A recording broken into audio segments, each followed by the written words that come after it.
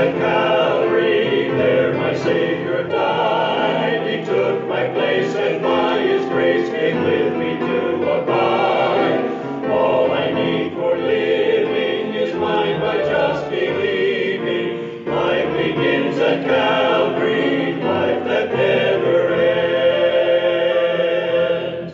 Then came Amalek and fought with Israel in Rephidim. And Moses said unto Joshua, Choose us out men, and go out, fight with Amalek. Tomorrow I will stand on the top of the hill with the rod of God in my hand. So Joshua did as Moses had said to him, and fought with Amalek.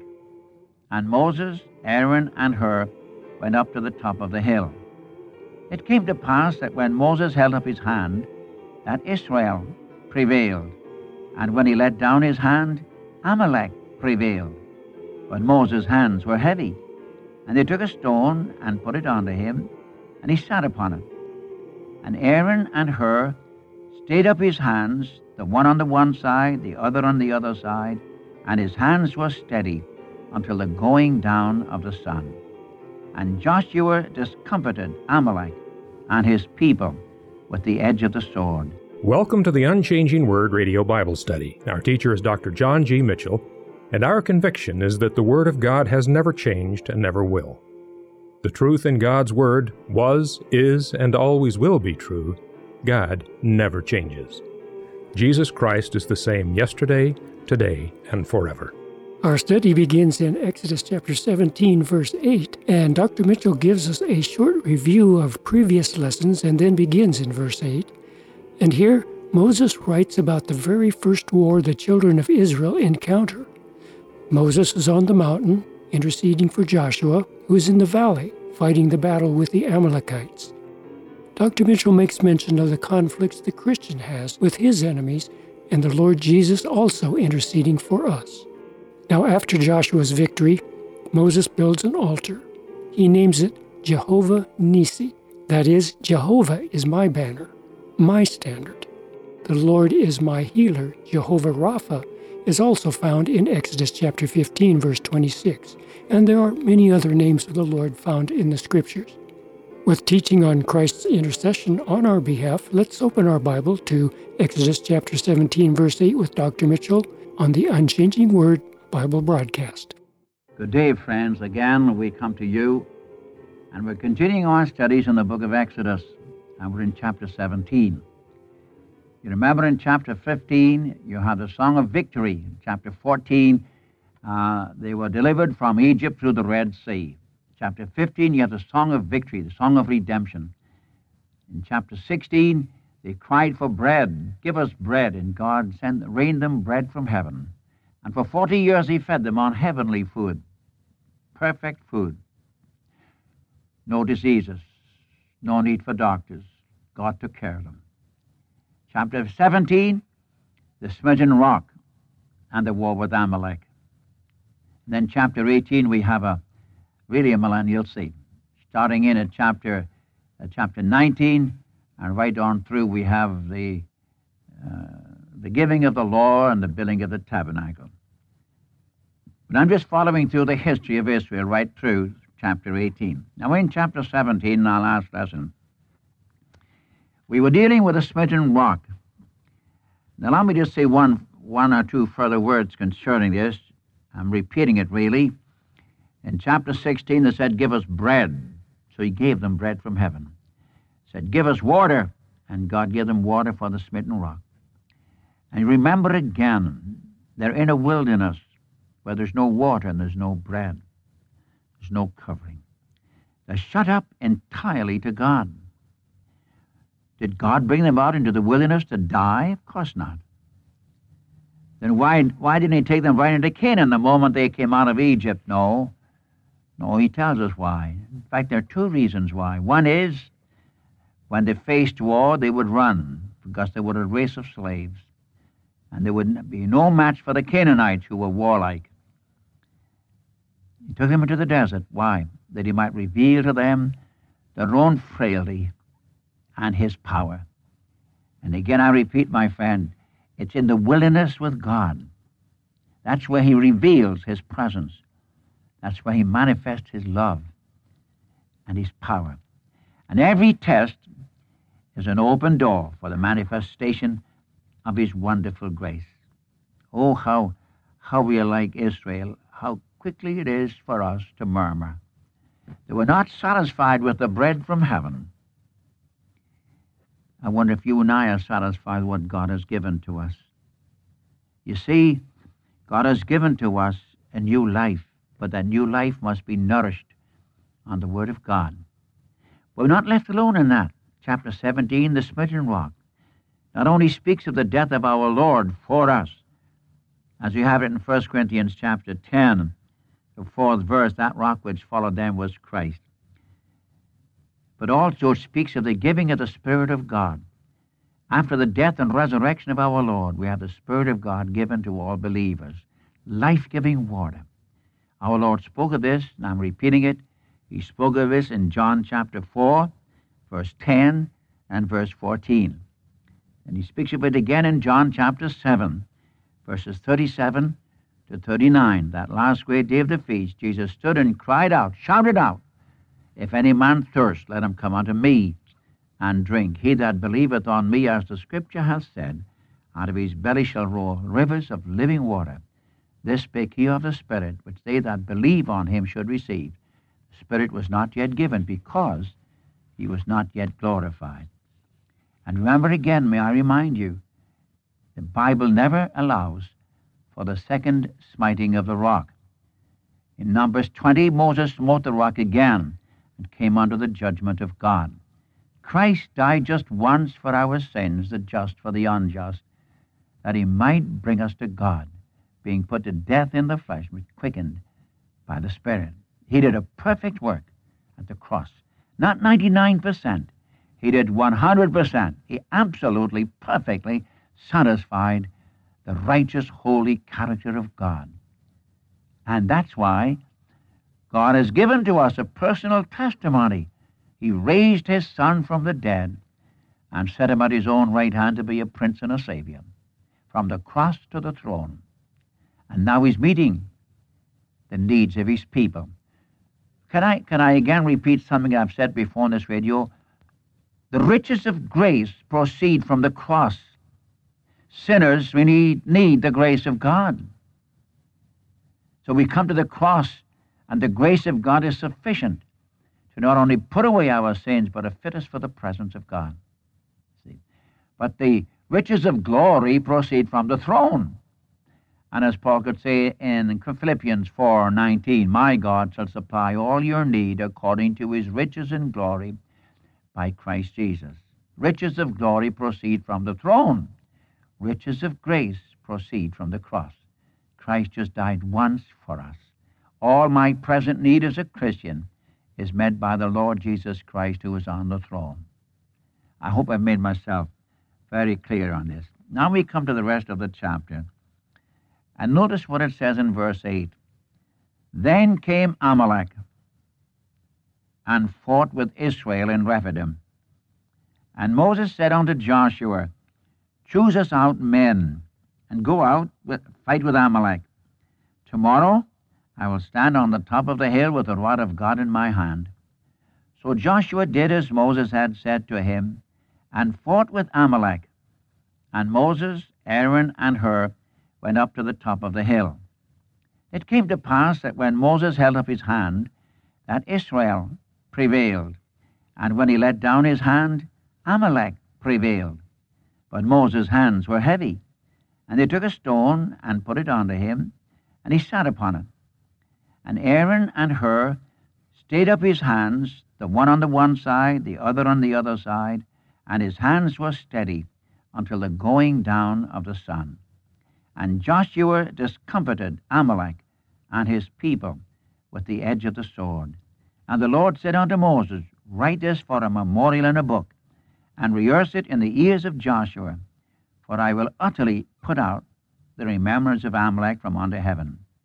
And Moses built an altar, and called the name of it Jehovah Nissi, Jehovah my banner. And he said, "Because the Lord hath sworn that the Lord will have war with Amalek, from generation to generation. Now you notice this is the first battle since they left Egypt. And you'll notice, please, Israel did not seek out Amalek. Amalek sought out Israel. And the battle was fought, led by Joshua in the desert and Moses praying on the mountain. Now remember, they've already gone through. The rock has been smitten. They've drank living water. Then came Amalek and fought with Israel. You see, the first time after the Red Sea, you have separation from their enemies, from their world. And the first battle out of Egypt is with the flesh. Now remember that Amalek was the grandson of Esau. You find this in Genesis chapter 36. By the way, may I inject right here, Exodus 17, the rock was smitten, followed by war with Amalek, who was the son of Esau. He was an Edomite. When you come to Numbers 20, Moses smote the rock again, and that is followed by opposition from Edom, the descendants of Esau. In other words, shall I put it this way, the first battle for a Christian, after he becomes a Christian, is with the flesh. There's no conflict until light comes. There's no conflict when all is in darkness. But after we have received the Spirit of God, we come into conflict. This is true. Again, I say it's true. Many a person has had very little trouble in their lives. Then they accept the Savior. They become a child of God, and they have problems. They have problems. But may I remind you of Galatians chapter 5, verse 17. Do you remember that he says in the preceding verse, where Paul says to the Galatian church, walk in the Spirit, and you shall not fulfill the lust of the flesh. For the flesh desireth against the Spirit, and the Spirit against the flesh, and these are contrary, the one to the other, so you can't do what you could. Take Romans chapter 7, the same problem, a conflict. Paul says, when I want to do good, evil is present with me. I want to go here, and behold, I go someplace else. I want to do this, instead of that, I do something else. And you've got conflict. In fact, when you come to the end of chapter 7 of Romans, he cries out, who shall deliver me from the body of this death? Then he answers, I thank my God through Jesus Christ our Lord. So you have this question. We have a real battle. And by the way, may I suggest again, we have three implacable enemies. The moment you and I accept the Savior, we have three tremendous enemies. We've got the world, we have the flesh, and we have the devil. It's always the Father in opposition to the world. It's always the Holy Spirit in opposition to the flesh. It's always the Savior in opposition to the devil. And these are never interchanged. It's an amazing thing as you go into the Bible, as you go into the Word of God, how exact the Spirit of God is. And please don't tamper with the Word of God. You may not understand all the Word of God, but don't tamper with it. Don't let unbelief come in there and rob you of the power of God and the grace of God and the tenderness of Christ. See? So I repeat it, there's no conflict until after life has come. You see, the unsaved man, the man who's not a Christian, he doesn't know a thing about spiritual conflict. He doesn't know a thing about it. He's in the dark. So I read here in the end of verse 7, they questioned the Lord, is the Lord among us or not? Is he among us or not? Then came Amalek and fought with Israel in Rephidim. Now again I repeat it. The Amalekites came and sought out Israel. Israel did not seek out Amalek. You don't have to worry, my friend. The moment you accept the Savior, you're going to have tests and trials. And you're going to have it from the flesh. And you'll have it from the world. And you'll have it from the devil. There's no question about that. Then came Amalek. You see, the Egyptians hindered Israel from leaving Egypt, and Egypt speaks of the world. But the Amalekites hindered them walking with God. Shall I repeat that? The Egyptians hindered them from leaving Egypt, and Egypt is the world. We've got opposition. They want to keep us in the world. But the Amalekites, these are fleshly relations of Israel. See, the Amalekites are descendants of Esau. Who's Esau? Brother of Jacob. Fleshly relations. Sought out Israel, and by the way, may I say, it was the unbelief of Israel that exposed them to Amalek when they said, "Is the Lord among us or not?" Now, let me just say a word about this question of Amalek. Speaking of the flesh, Amalek was not allowed in the congregation of God's people. The Edomites had no place among God's people. They were always the enemies of God's people. That's why when you come to Habakkuk chapter 2, or is that in Malachi chapter 1? Malachi chapter 1, Jacob have I loved, Esau have I hated. When was that written? Hundreds of years, possibly nearly 2,000 years, at least 1,500 years, if not more, from Esau on down through. And the history of the Edomites was one of absolute opposition to the things of God. They were idolaters, and they hated the people of God.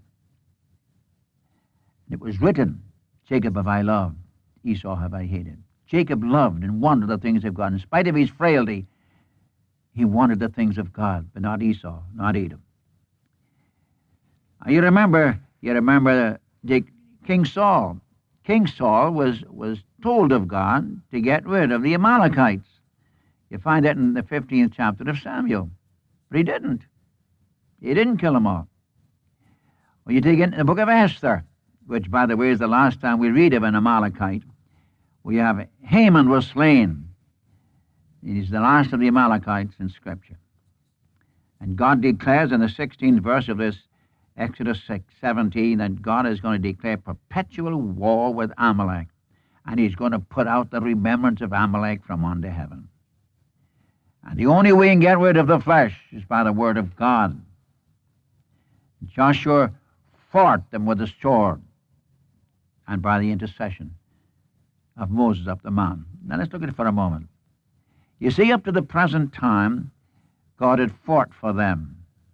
Everything they needed, God supplied. They hadn't done a thing. They hadn't done a thing. All they did was to obey God, to provide the lamb, kill the lamb, apply the blood, delivered out of Egypt, delivered from death, delivered from judgment, delivered from Egypt. They were delivered through the Red Sea. He fed them, he watered them, he cared for them. All they had to do was to stand still and see the salvation of the Lord. Now you've got a different proposition now. Now, choose us out men.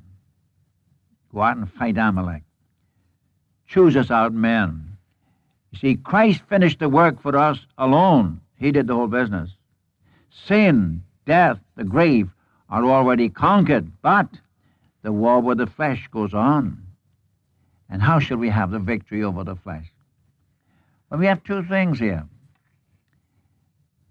First of all, we have to say the Spirit of God indwells us to guarantee that victory.